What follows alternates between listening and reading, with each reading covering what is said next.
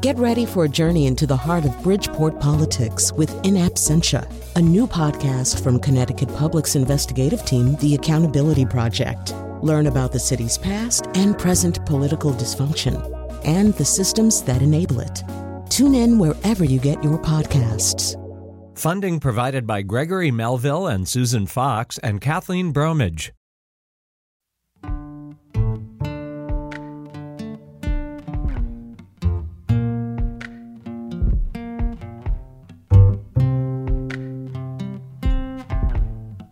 This is Where We Live from Connecticut Public Radio. I'm Catherine Shen. Even if we're not socially disconnected or isolated, or we don't currently feel lonely, we can certainly relate to those feelings or circumstances. Prior to the COVID-19 pandemic, approximately half of U.S. adults reported experiencing loneliness. The issue moved U.S. Surgeon General Vivek Murthy to issue an advisory around the loneliness epidemic in America. Connecticut Senator Chris Murphy announced a bill to launch an Office of Social Connection Policy and fund CDC research to better understand the epidemic of social isolation and loneliness. Here he is on the Colin McEnroe Show in July, just after announcing the legislation. I think it's been part of a broader exploration for me of what is eating at America. I think as I get further along in my public service, I'm not interested only in just adjusting the dials of public policy, but trying to understand what is actually making people unhappy, because I think that my job in the end is supposed to be pursuing policies that end up making people more satisfied with their lives. And I have come to the conclusion that there's a lot of new and unique things that are hurting Americans and making them feel unhappy today. With all this federal movement on the loneliness epidemic, what efforts are there locally? Joining us now to talk about that is Deb Bibbins. She's a founder and CEO for All Ages, a Connecticut collaborative to end loneliness. Thank you so much for joining us this morning, Deb. Thanks so much for having me on, Catherine. And we also have Gary Sikorsky, who is the co-founder and chair for All Ages, Connecticut collaborative to end loneliness. Thank you so much, Gary, for being with us this morning. Of course. Thank you, Catherine. Glad to be here. And for our listeners, you can also join the conversation and let us know if you're experiencing loneliness or what do you think is causing this epidemic.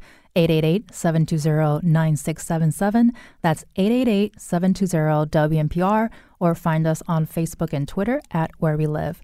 So, Gary, I want to start with you. Can you tell us, how did you and Deb get connected, and what inspired For All Ages? Well, it started in 2019. Just so everybody knows, Deb and I are longtime friends. Unfortunately, we both had very personal experiences with loved ones, people close to our immediate family, that was experiencing things directly connected to loneliness. And this prompted a lot of health issues, sadness, not connected, and actual physical and mental health problems.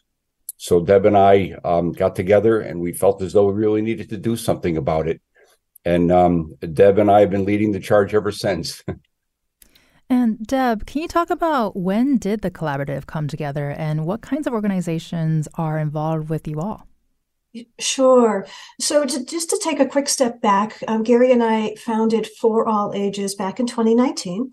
And that organization is all about connecting the generations to reduce loneliness and to reduce ageism.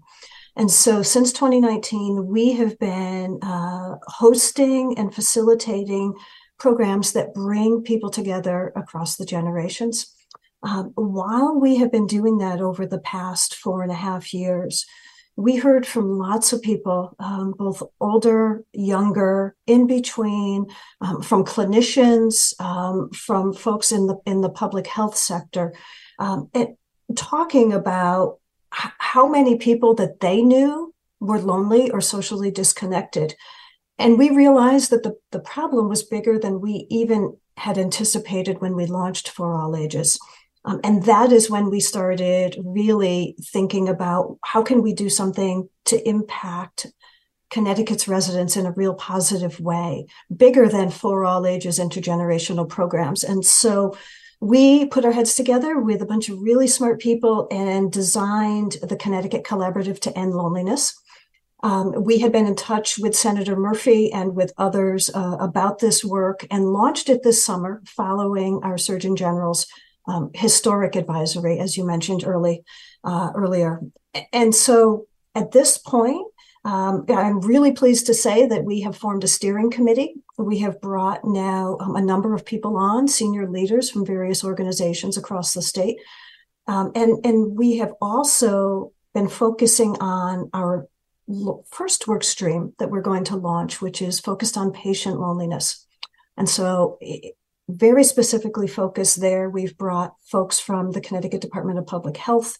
We have brought health insurer representatives, and we have brought clinicians, folks that see patients day in and day out, both younger and older, and everyone in between, all ages, to really think about how can we do something where someone comes into an office and they talk about being socially disconnected, and finding ways to identify and then provide solutions. I think that's the biggest piece. And that's going to take a little bit of work from all of us working together across the state to identify solutions and places where people can go to improve their social connectedness. When I think the fact that we're having this conversation today, and I know it's ongoing for many people, it's such a big deal because I can't imagine talking about this, say, a decade ago or maybe even 5 years ago. And the fact that we have an alert from Dr. Vivek Murthy about this epidemic addressing both isolation or social disconnectedness and loneliness. Deb, can you help us distinguish these issues? How are they different from each other? Sure. I really think that a lot of people do get, they confuse both of them. So thank you for asking that. Social isolation is really an objective term. And so you can identify and you can visually see whether people are isolated, meaning they are on their own, or whether they are surrounded by other people. And so that is social isolation. It's very objective. The much more difficult component is loneliness. And loneliness is a feeling that one has that they don't belong. So they can be around a group of people. They can be at a party or at a social gathering and still feel lonely because they don't feel a sense of belonging and a sense of connection with those that are around them. And so if you were to draw a Venn diagram with, the two ovals, if you will, there would be an intersection in the middle. So one oval could be social isolation, the other would be loneliness. There is an intersection. Social isolation can cause loneliness, and the reverse is also true. Loneliness can cause one to become socially isolated.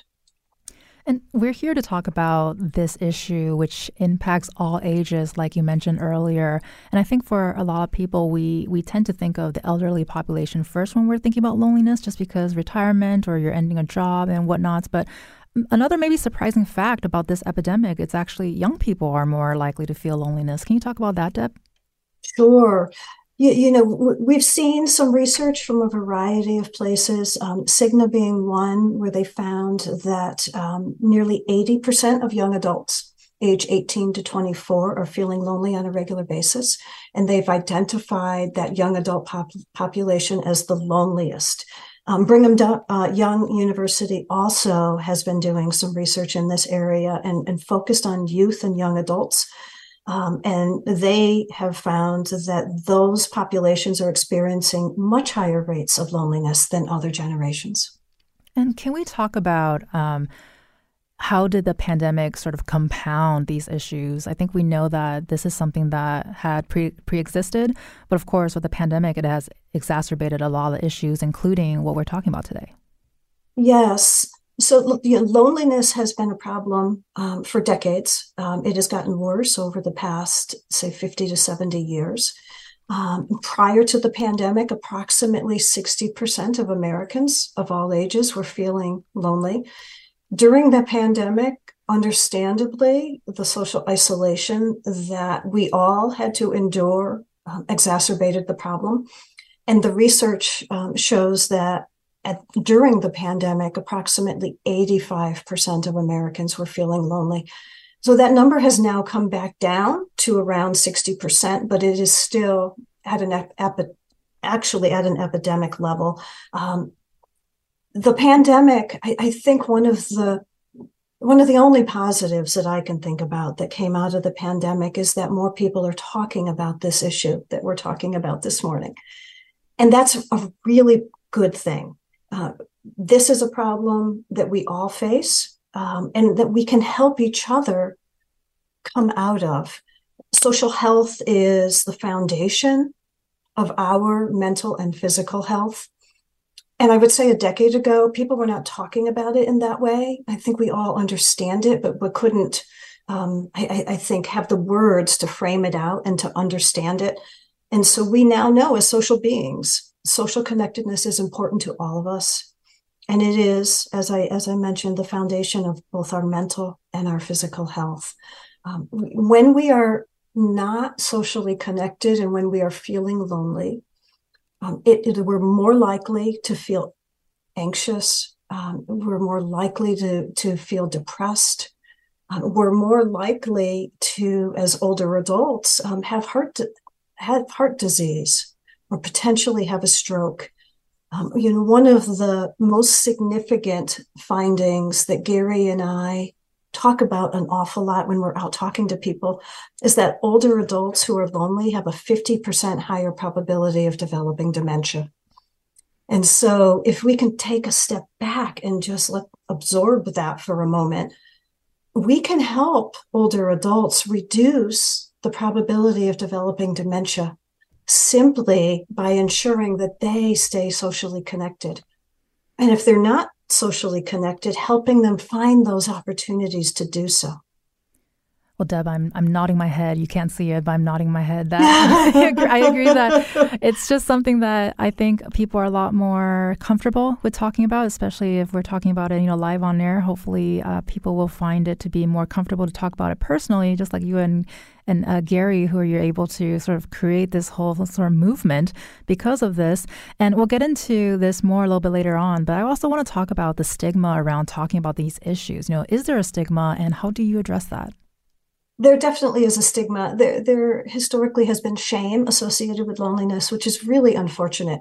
And what Gary and I share with folks as we're out talking to various groups throughout the state, we want people to think about loneliness the same way they think about hunger. So when you're hungry, it means that you need food. And when you're lonely, it simply means that you need social connection. It doesn't mean that there's anything wrong with you. It doesn't mean that you should feel shame. It simply means that you need to go out and get socially connected and find those opportunities, whether they be with volunteering with a local nonprofit or joining some type of club around a hobby that they enjoy. Well, Deb Gibbons and Gary Sikorsky will be staying with us to help us find our social food. They're co-founders of For All Ages and the Connecticut Collaborative to End Loneliness. And listeners, you can weigh in on the issue of social disconnection as well, or how it affects you.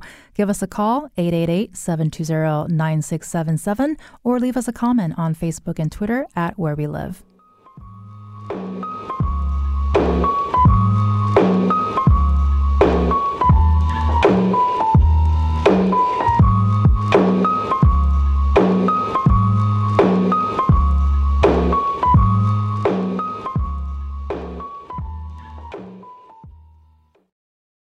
Support for this podcast comes from Hartford Healthcare. Elevating Health is funded by Hartford Healthcare. Loneliness can be a significant health risk to people of all ages. Dr. Laura Saunders, a psychologist from Hartford Healthcare's Institute of Living, talks about social isolation and why we need to connect in person. Loneliness actually is a pretty significant health risk for people that struggle with social isolation. It affects their blood pressure, it affects their immune system, it affects your willingness to get up and get out, and can cause some not just emotional issues, but health problems as well. You're not alone. Dr. Saunders explains how important it is for us to look to others and get out of our comfort zone. I like to talk about social isolation as not just that individual's problem, but it's a community problem or it's a family problem. We need to connect with others. We can take space at times as well, but we need to step out of our comfort zone and do things to connect with other people. It's life-saving. For more information, go to ctpublic.org/elevatinghealth. This is Where We Live from Connecticut Public Radio. I'm Catherine Shen. This hour, we're discussing the complex and interwoven issues of social disconnection, isolation, and loneliness, and how this epidemic is being addressed around where we live. You can also weigh in 888-720-9677. That's 888-720-WNPR, or find us on Facebook and Twitter at Where We Live. And joining us now to discuss her experience participating in a For All Ages friendship program is Connie Malone, who is a Canton resident. Thank you so much, Connie, for joining us this morning. Good morning, Kat. Thank you for having me. I'm so excited to talk about this issue personally and a lot of information that I've obtained. Well, we are very excited for your excitement, and still with us on the line is Deb Bibbins and Gary Sikorsky, who are co-founders of For All Ages and the Connecticut Collaborative to End Loneliness. And so, Connie, you recently participated in the Tea at 3 program. Can you tell us what your experience with that was like? My experience was and will continue to be phenomenal. It was a godsend to be able to participate in this program, and I want to personally thank Deb and Gary for all the work that they do in hopefully combating this epidemic. I was fortunate to be connected at different seasons, the fall season, the spring, with 3 lovely ladies. And I am participating again in the fall season, and I'm very excited about that. You know, it gave me something to wake up to, because I knew that we were going to have a conversation at some point, one of these ladies. The commonalities, the way that the organization matched us up was just like incredible.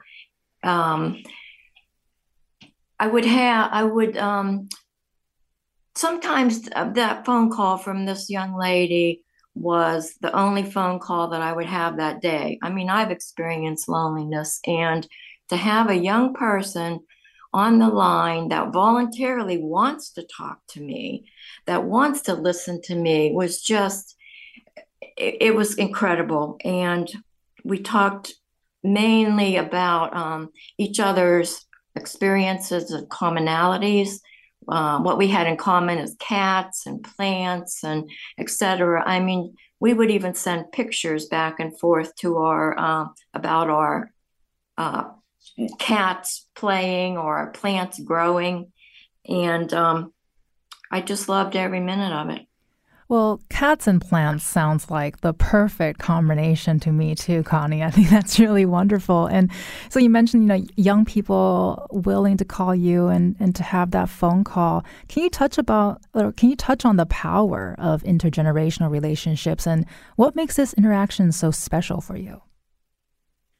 I sure can, because of course I'm retired and I don't go many places or listen to the news too much. But when I was privileged to talk to these young ladies in college and giving me their perspective on world issues, community issues, was just so helpful, giving me that younger perspective versus mine. And we talked about abortion, gun rights, politics, in such a compassionate, friendly way.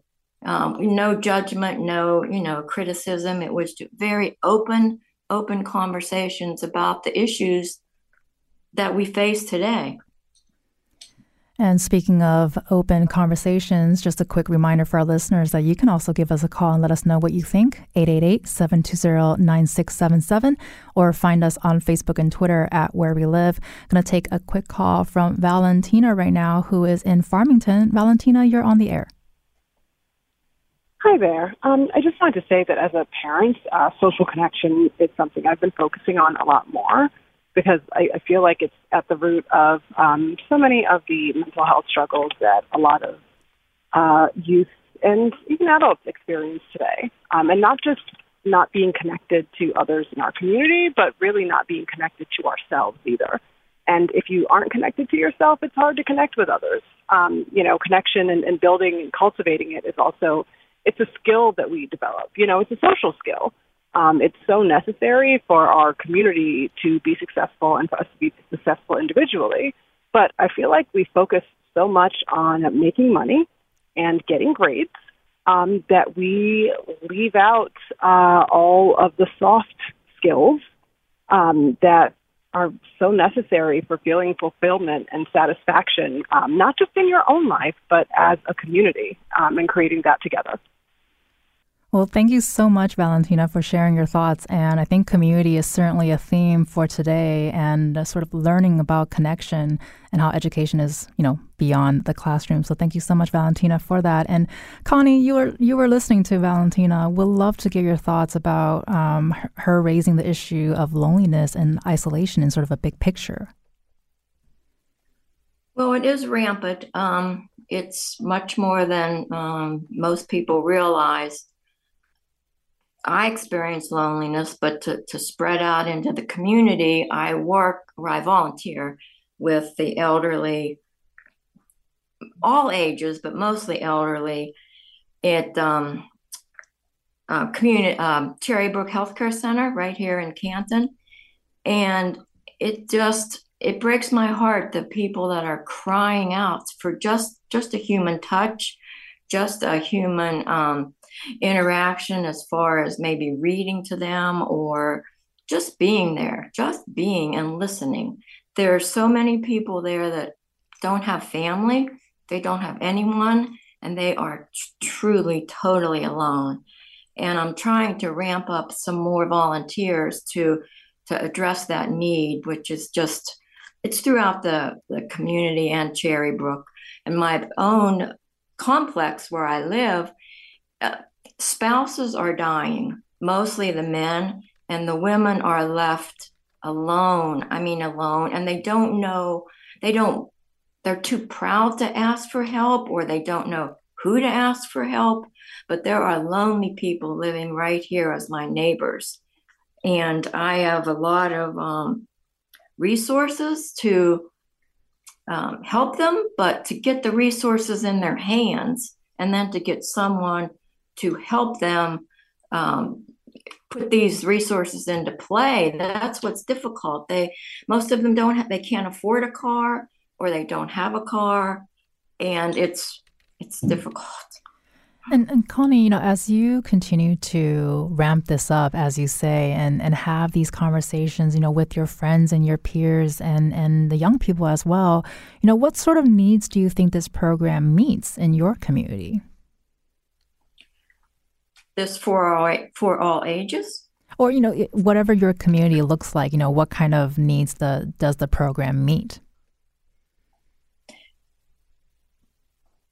The community where I reside needs transportation to get to these resources. There are depressed people here that they don't know what to do. And I can see and I can hear that some of them are just losing hope. They're just hungry for some type of faith-based interaction, because some of them are so, that's their hope, is in that their faith. So they need technical assistance as far as even with a cell phone. That's a way of connection, and some of them don't have one or absolutely don't know how to use it. And I saw that firsthand yesterday, as a matter of fact. So there are a lot of needs, which I can elaborate on, but I'll just stop here for a moment. Well, as you collect your thoughts, Deb, I would actually like to bring you back in and see what you have to say about what Connie is saying here, big picture, especially, about transportation and technical assistance. Those are all things that that are needed for access to those programs. So, Deb, what do you think? Yeah, thank you for that question. When Gary and I formulate and design programs, we're always thinking about what are the barriers to people attending? And certainly transportation is a big one. We in the state, I think, need to do a better job of figuring this out. As we all continue to age, we're going to have a greater need going forward. And I don't think we have figured it out yet. One of the things that's really important to us is that we host in-person programs and events and this virtual Tea at 3 community. And the whole idea behind the Tea at 3 community is that we're able to bring people together. And as long as they have a telephone, that's really all they need is a phone. Then they're able to have some sort of social connection. As Connie was saying, a weekly phone call over the course of 12 weeks where you get to grow an intergenerational friendship. We're connecting young adult college students with older adults. And we have people from all over the state participating in this program. We have people from young adults from 6 different universities this fall participating in this program. And the magic is that we don't have to worry about the transportation issue. We don't have to worry about the technology issue, as long as someone has a telephone and they are able to participate. But I think it's a balancing act going forward. The transportation issue is a big one. And I know that there's many local programs that are around that help people locally, and those are all fantastic. They need to be expanded. And as far as the technology, I know that there's more libraries that are popping up around the state that have these programs where young adults are teaching older adults about technology. And I'm all for those. I think they are absolutely needed, and I think they're a blessing to people. Well, and with technology, joining us now through Zoom to discuss the power of intergenerational programs is Siri Pauretti, who's a senior at Amherst College in Massachusetts, who brought the Tea at 3 program to her campus. Thank you so much, Siri, for being with us this morning. Yeah, good morning. So glad to be here. So, Siri, you started college in 2020. Can you tell us a little bit about your experience with Tea at 3? Yeah, for sure. So when I entered my freshman year at Amherst, it was the summer of 2020. The pandemic had been going on since March then. And I sort of found out about Tea at 3 and 4 all ages through a local newsletter, reached out to Deb and Gary and found out about Tea at 3 and asked them if, they needed any help sort of expanding it to colleges like Amherst, which was in Massachusetts.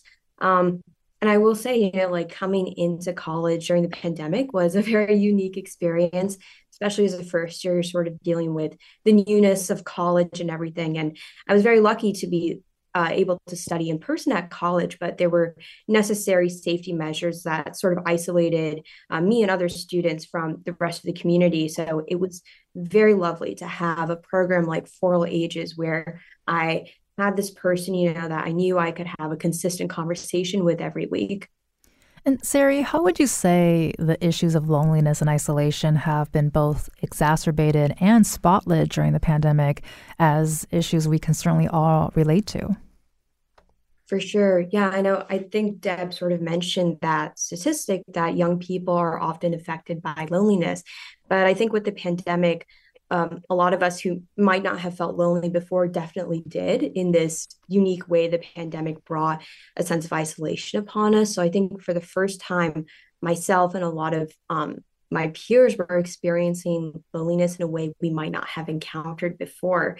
And I think, slowly that is changing. The pandemic has sort of not quite gone away, but it's definitely, in a much better state than before. We're able to have these in-person interactions, but during that time, 2020, where there was so much uncertainty in the air, honestly, about is school going to still come back, or just the state of the world in general, it was nice to have that virtual connection that was, obviously physically safe with the COVID requirements and still allowed that sense of connection with someone who wasn't within my college bubble as well. I couldn't go back home during that time because of COVID safety. So it was nice to have someone from back home, from Connecticut, that I could talk to.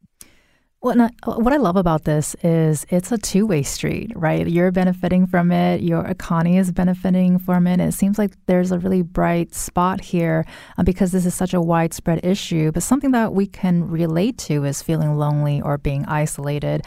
It feels like it's very much a part of our shared humanity. Is that something that you see, Siri? Yeah, for sure. I mean, I think loneliness is inevitably part of the human condition. It's an unfortunate part, but I think it is something someone will experience at some point in their life. And I think that's like why programs like this are so great because they are community based. And you really just have to rely on other people to get you through those tough moments. And when you're connected to other people that you might not have had the chance to meet without programs like this, it's nice to get to know someone that might be out of your usual social circle. I mean, I never would have met or talked to the person I was paired up with had it not been for all ages, because a lot of my community here is, younger peers, my professors, and they are all great people. But it's nice to get that sort of community from someone who is also experiencing loneliness in a very different way with their different life circumstances and the experiences they've had. So I definitely learned a lot from my partner and, also tried to impart some of my own knowledge or experiences. And I think we definitely enjoyed each other's company. Well, we definitely appreciate you sharing your experience and knowledge with us. And it's so fascinating because I think while we were very isolated in some way during the pandemic, I feel like a lot of people also found connection through the disconnection, if you will. So, Siri, you've been having these phone calls. Is a phone call really something that can do wonders? Yeah, I mean, I don't think wonders is anything that even a phone call will do. I think it's a lot of continuous support that will eventually help with this problem. I mean, I think loneliness is very pervasive. I don't think it's something that this nation or maybe even this world will ever eradicate at any point in time. But I think the numerous programs that this organization has done and that other community-based organizations are doing, whether it's a phone call, whether or not it's moving to more in-person community, I think it is slowly chipping away at that problem. I think it's all about providing more accessible and equitable resources for loneliness that will really be the key to addressing this, what, like you mentioned, Dr. Murthy calls an epidemic that we're experiencing right now. And I got one more question for Deb. But before we go there, Connie, I would love to ask for your final thoughts here, your response to what Siri has to say. I wanted to add one thing. Yes, thank you. One thing about the T43 phone calls. The ladies and I really developed a bond, whereas we spoke infrequently after the T43 session ended. And one lady who lives across the state actually asked me to her college graduation, which was, I was so grateful. I wasn't able to go, but that's how close that the younger ladies and myself, had grown. And I just I'm so grateful for that because I don't talk to anybody. I talk to my cats. And when that phone call came, my heart just lifted. I was just very glad. And loneliness is an epidemic. It's a major problem. My fear is growing old alone. I mean, I've heard that elsewhere, and that's my big fear.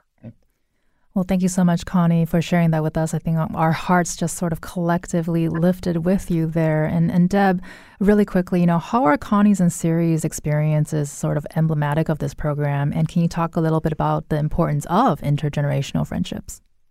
Sure. So, it makes my heart really happy to hear Connie and Siri talk about how the T3 community, which is our virtual community, has helped them very personally, and I want to thank them both for being willing to share that with everyone this morning.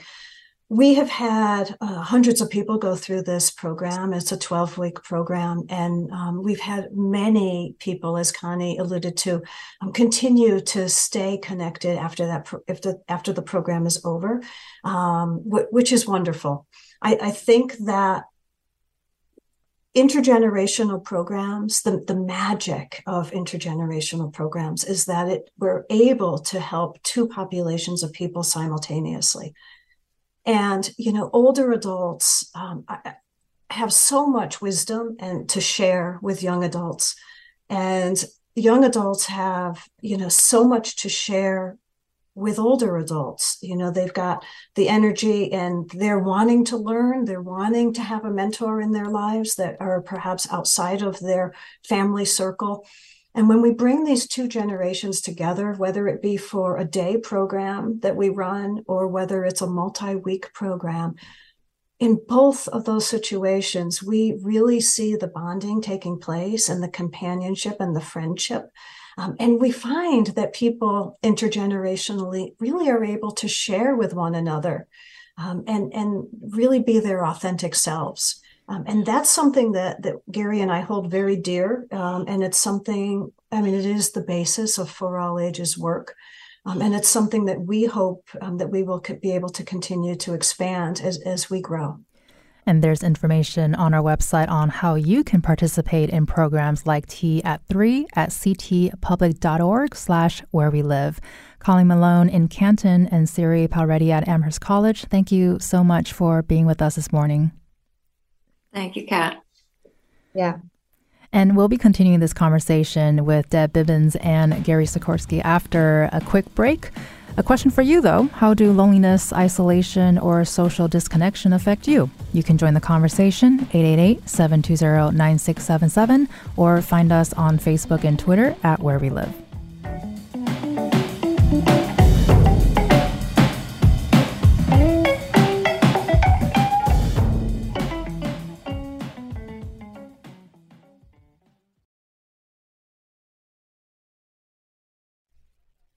This is Where We Live from Connecticut Public Radio. I'm Catherine Shen. Prior to the COVID-19 pandemic, approximately half of U.S. adults reported experiencing loneliness. The issue moved U.S. Surgeon General Vivek Murthy to issue an advisory around the loneliness epidemic here in America.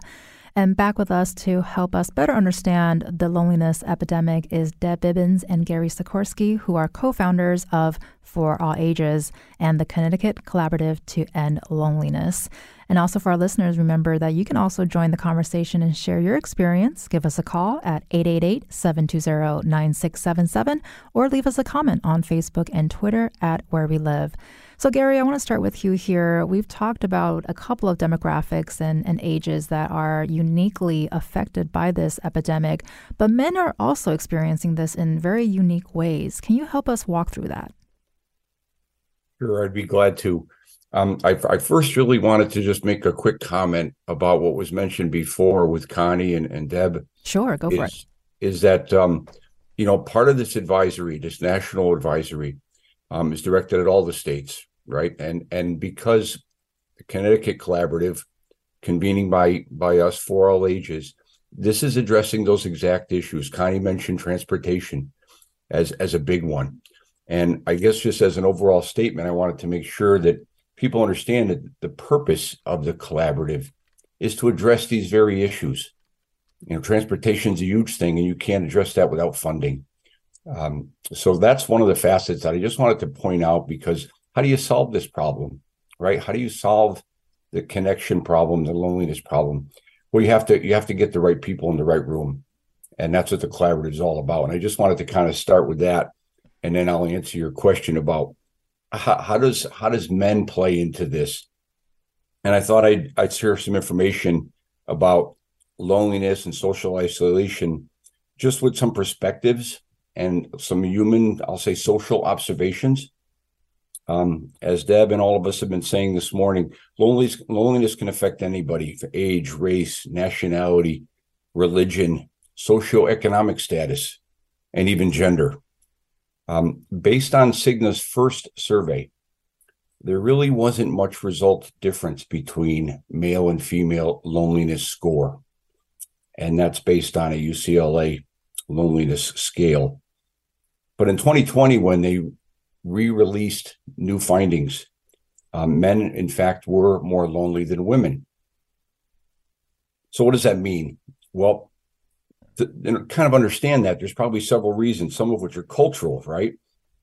Historically, if you envision, let's say the mid 20th century, right, you had that classic scenario where, the mother stayed home and the husband went off to work, and the mom ran the household. She was in charge of the neighborhood, the social connections, the cooking, their trips to the store, churches, social gatherings. So that's a cultural phenomenon. So another thing would be, how is living habits changed? So I came across this statistic that I thought I would share from the Surgeon General's report. In 1960, single-person households made up 13% of all the country's households. Something you might expect. But in 2022, that number more than doubled to 29%.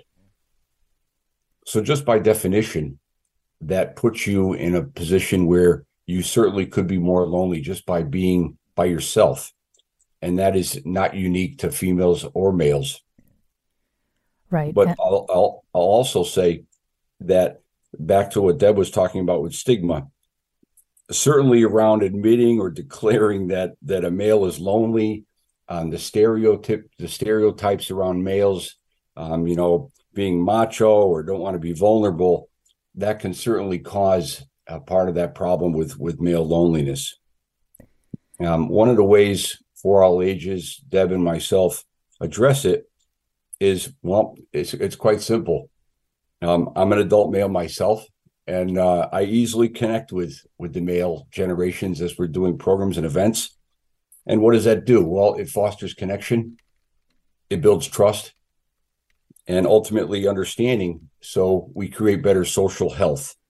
I hope that helps answer the question, Kat. No, absolutely. We want you to share your experience and really quickly here too. And I want to play a clip from Dr. Soumya Kurtakoti, who's the chief of geriatric medicine at Hartford Hospital, who spoke about how she addresses men she feels may be less open to talking about loneliness or even depression. Let's take a quick listen here. I think women are just a little bit more open to answering questions. I think we see that with depression and anxiety too, right? So I think there are other signs that sometimes you can look up, like especially for depression. When I'm talking to a man with depression, rather than asking, are you depressed, I might ask more, so are you more irritable or frustrated? Right. So there's different ways that you're actually talking or trying to elicit some of the information. So when it comes to loneliness, right, rather than saying, okay, are you by yourself or are you lonely? It's like, what other activities are you involved in, right? How do you keep yourself busy? What does your day-to-day life look like? So I think it's different ways of probing these questions to have them discuss it a little bit more rather than being direct and asking. So Gary, we'd love your response here to Dr. Kurtakoti's approach, asking if you're keeping yourself busy versus, are you by yourself? Sure. I think that's spot on. My gut always tells me that's very true. And back to what I was saying about cultural differences, this is how we've grown up. It doesn't surprise me that males may be a little hesitant to declaring or admitting their troubles with loneliness and feeling less connected. No one in the room, we often say something like this, no one in the room ever raises their hand and says, hey, I'm lonely, right? That's something that's very private. But I think the good news here is that maybe a little shred of goodness that came out of the COVID pandemic is maybe people are talking about it more. And ultimately, that's what we need to do. I mean, I think that's what's spawning all this effort from across the board, nationally and in the state, and even at this very program. So I think we're all on our way. So I'm thrilled to hear those comments, and hopefully we can help everybody here. Absolutely. And here, can I jump in? We actually want to do a quick clip, so afterwards we can get back to you. Thank you very much for that. I do want to play a clip from Connecticut Senator Chris Murphy, both on the links between political extremism and loneliness, and also to how men are uniquely affected. We've all been lonely, and And when you're lonely, there's a lot of emotions that come over you. Probably the first is sadness, but one of them is anger, right? One of the things that you often feel when you're lonely is angry, and you want to know why you're angry, and you're more willing to listen to arguments about, the reasons why your life isn't the way that you had hoped. And those scapegoats get sort of dialed up very easily for you by sort of demagogues and political fringe movements. And so, yes, I think there's a correlation between, more fringy political movements in this country, more violent threats to democracy, and more people, in particular men, who I think are going through a whole set of other very radical transitions at the same time, who are feeling pretty alone. Gary, I want to get back to you really quickly first on this. How does this reinforce what you're seeing? Well, I think it's spot on. If you look at everything that's going on in a lot of different avenues and perspectives today, anger is a big one, right? If you don't feel comfortable, if you don't feel connected, if you don't feel as though your voice is heard for any number of reasons, lonely being a huge one, that leads to discourse, and it leads to unhappiness and a poor quality of living. So I think we're all kind of saying the same things here. The key is that we have to try to fix it. And I think the real positive note to all this is that we can fix it. We just have to connect, and we have to talk. And I think together, when you connect, a lot of these ills go away, and that ultimately heads for the solution to the problem. And this is certainly an issue that we'll be covering again soon here on Where We Live. I want to read a quick statement from organizer Liz Stern, who messaged us on Facebook discussing how acutely nursing homes are affected by the epidemic. A 2021 law in Connecticut requires 2 essential support persons at all times, even in a public health emergency. Liz says Senator Blumenthal is in the process of introducing an analogous federal bill at this time. Thank you so much, Liz, for sharing that information with us. And Deb, real quickly, I know you had a comment earlier, but I also have a question for you. We heard from Dr. Kudakoti, who also talked about how our over-reliance on phones and sort of scrolling can really deepen this sense of fierce independence and perhaps even create a kind of distraction from real feelings of loneliness. Is that something that you would agree with? I absolutely agree. Thanks, Kat. Social media, for all of its positive, all of its positivity, has also caused some really big problems, especially for the young adult population who spend hours a day just scrolling and seeing what they believe is their friends' better lives, and it leads to depression, and it's causing a real big problem. When we take a look at, for instance, the 2021 Connecticut School Health Survey, the percentage of high school students who were reporting that their mental health is most of the time not good is nearly 30%. And I believe a lot of that has to do with social media and the amount of time that youth and young adults are spending scrolling, as you say. Certainly older people do it too. And I think that, if people take a step back, and maybe what we'll find 5 to 10 years from now by researchers is that as social media has become more prominent in our lives over the past couple of decades, loneliness has also increased. And I think there's a direct causal correlation between the two. And I believe it's one of the things that Senator Murphy is focused on federally, is a bill to put some guardrails in place for social media, for youth and young adults. And really quickly, got about 30 seconds left, but we have Amber on Twitter who asked us, how do you think messaging that causes people to fear strangers and people with different backgrounds, and how that may play into disconnection and loneliness? You got 30 seconds. I really believe that, as Gary was mentioning, we need to see each other as humans, and that is the basis of who we are. We are all humans. We all need social connection. We all need social health in our lives in order to be mentally and physically healthy. And I think we really need to start to come together. And I think once we can do that, we're going to see an improvement overall in our health. That was beautiful. You've been listening to Deb Bibbins and Gary Sikorsky. They're co-founders of For All Ages and the Connecticut Collaborative to End Loneliness. Thank you both so much for being here today. Thanks so much for having us on, Kat. Thanks for having us. And a reminder to our listeners, you can meet me and several other Connecticut public talk show hosts at Aquila's Nest Vineyards in Newtown on Wednesday, September 20th from 6 to 8. Come and share what's happening around where you live and what topics you think we should tackle. Visit ctpublic.org/vineyard to purchase tickets, and we would love to see you there. I'm Catherine Shen. Today's show is produced by Katie Pellico. Our technical producer is Kat Pastor. Download Where We Live anytime on your favorite podcast app, and thank you all very much for listening.